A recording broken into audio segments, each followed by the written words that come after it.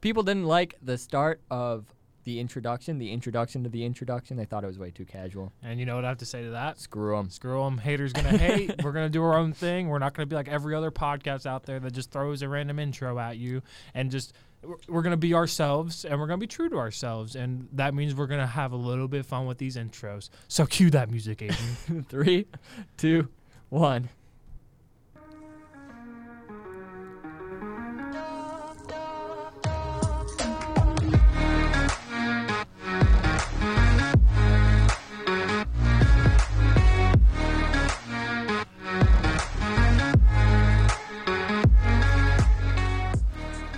This is Forthcoming.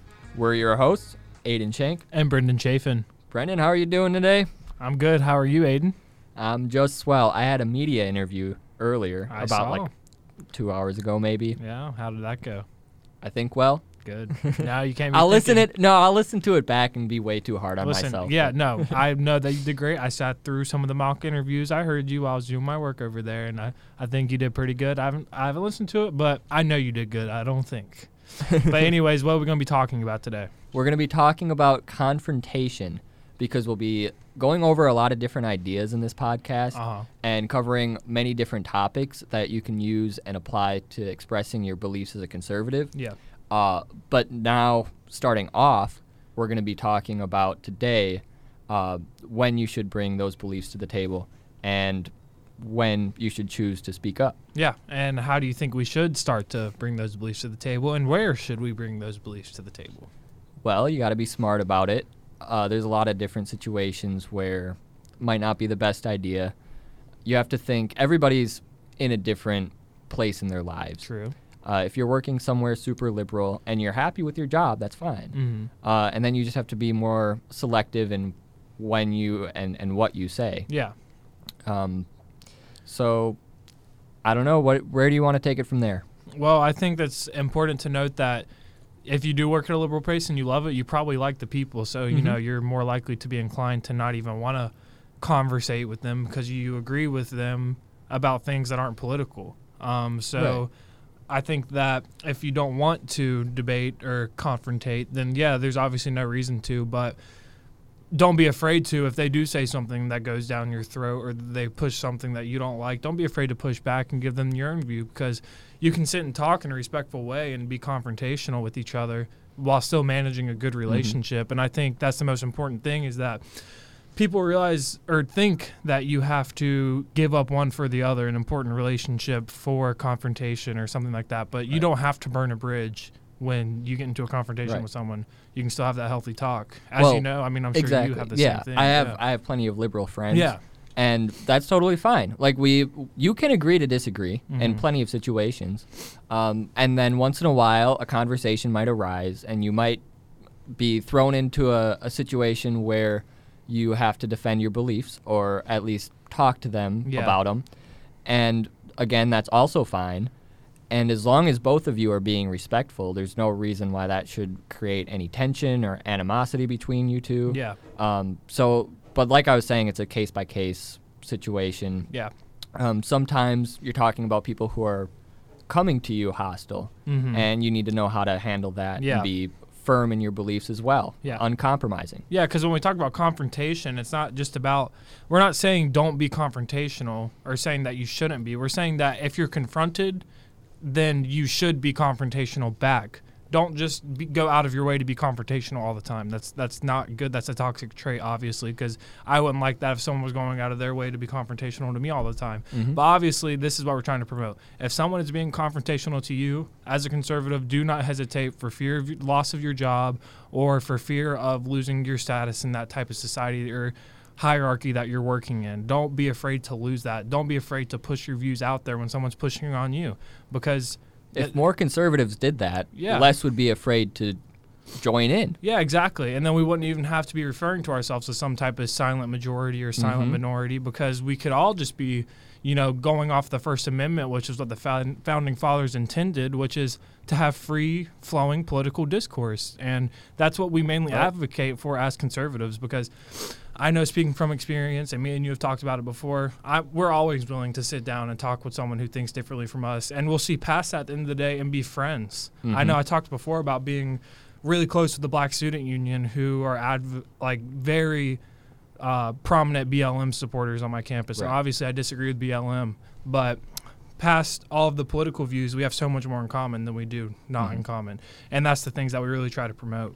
So yeah, you disagree with the Black Lives Matter movement, not the phrase Black Lives Matter. Yeah, of course. And also, I don't want anybody to listen to this podcast and then go find the nearest liberal and start debating them. No. That's not what we mean by confrontation.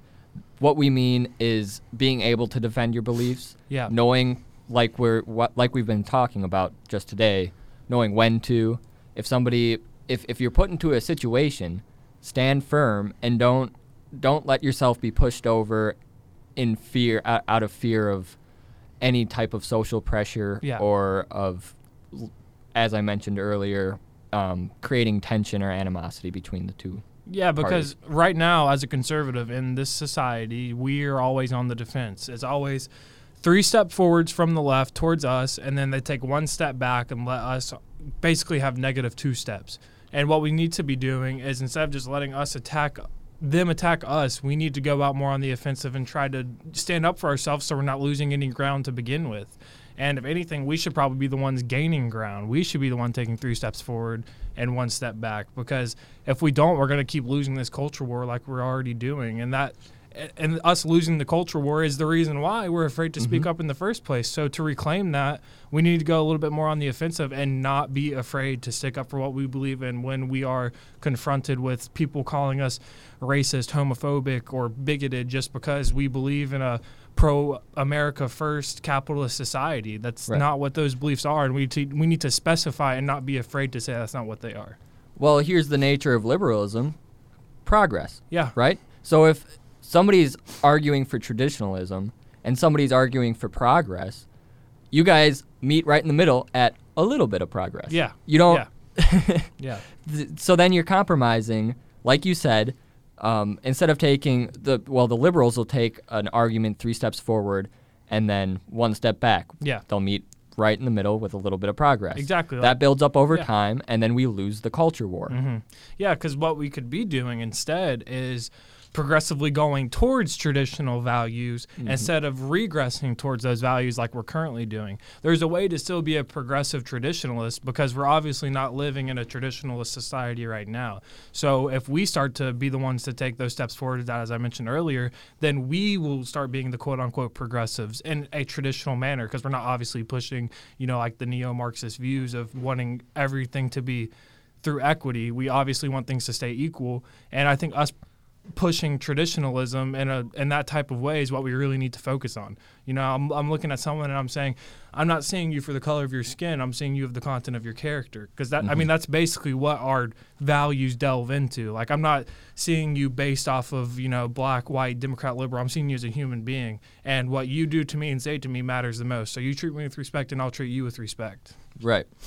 And I think Milton Friedman put it really well with about classical liberalism versus conservatism. Yeah.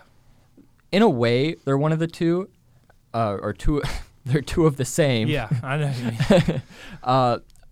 But also, like, the biggest differentiating factor is strategy. Mm-hmm. So classical liberalism would be supporting traditional values. Yeah.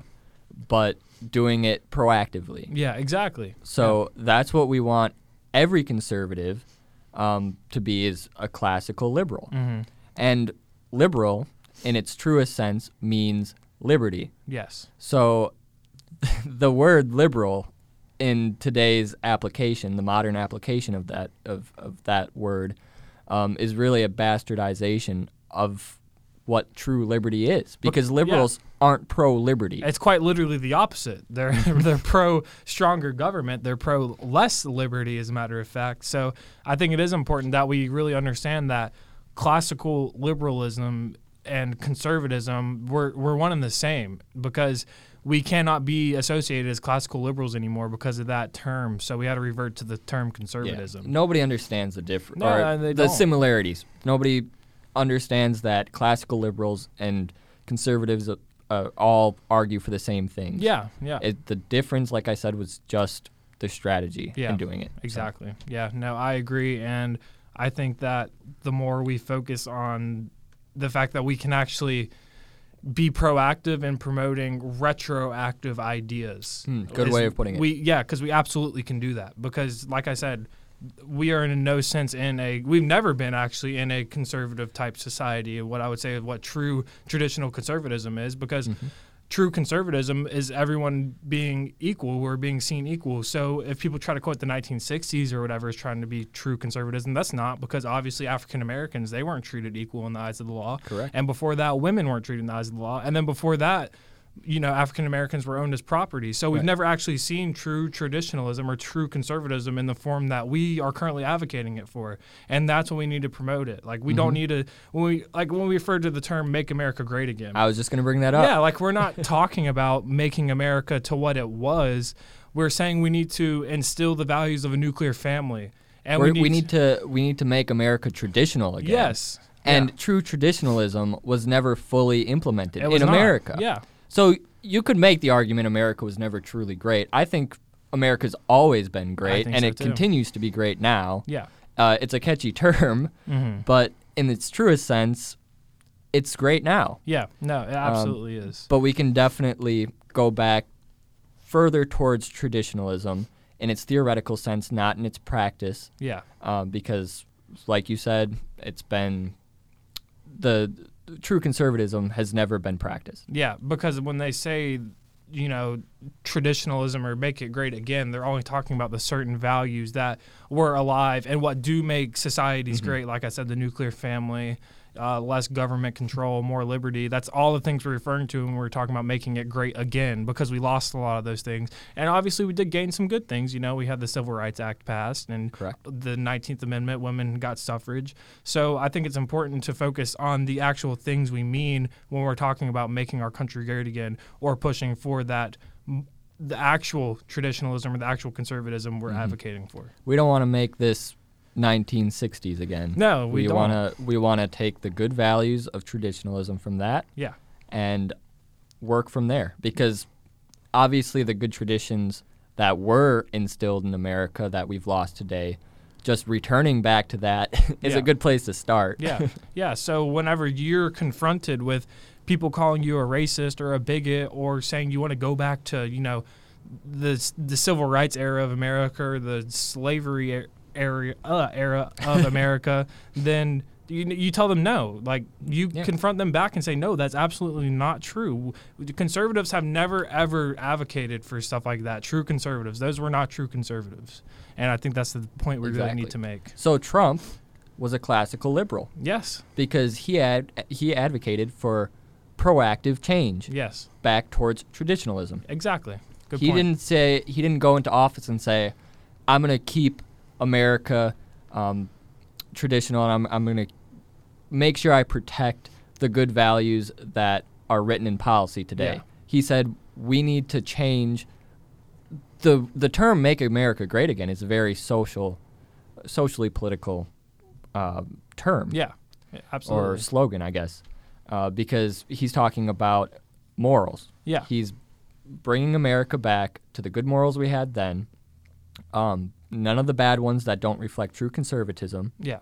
And then working from there. Proactive conservatism, classical liberalism. Yeah, and then those of you who are at home right now thinking maybe, well, how does this apply to confrontation? This doesn't really seem like it. Well, it has everything to do with it. Because in order to properly confront back, you need to know what you actually are standing for when you say you are a conservative.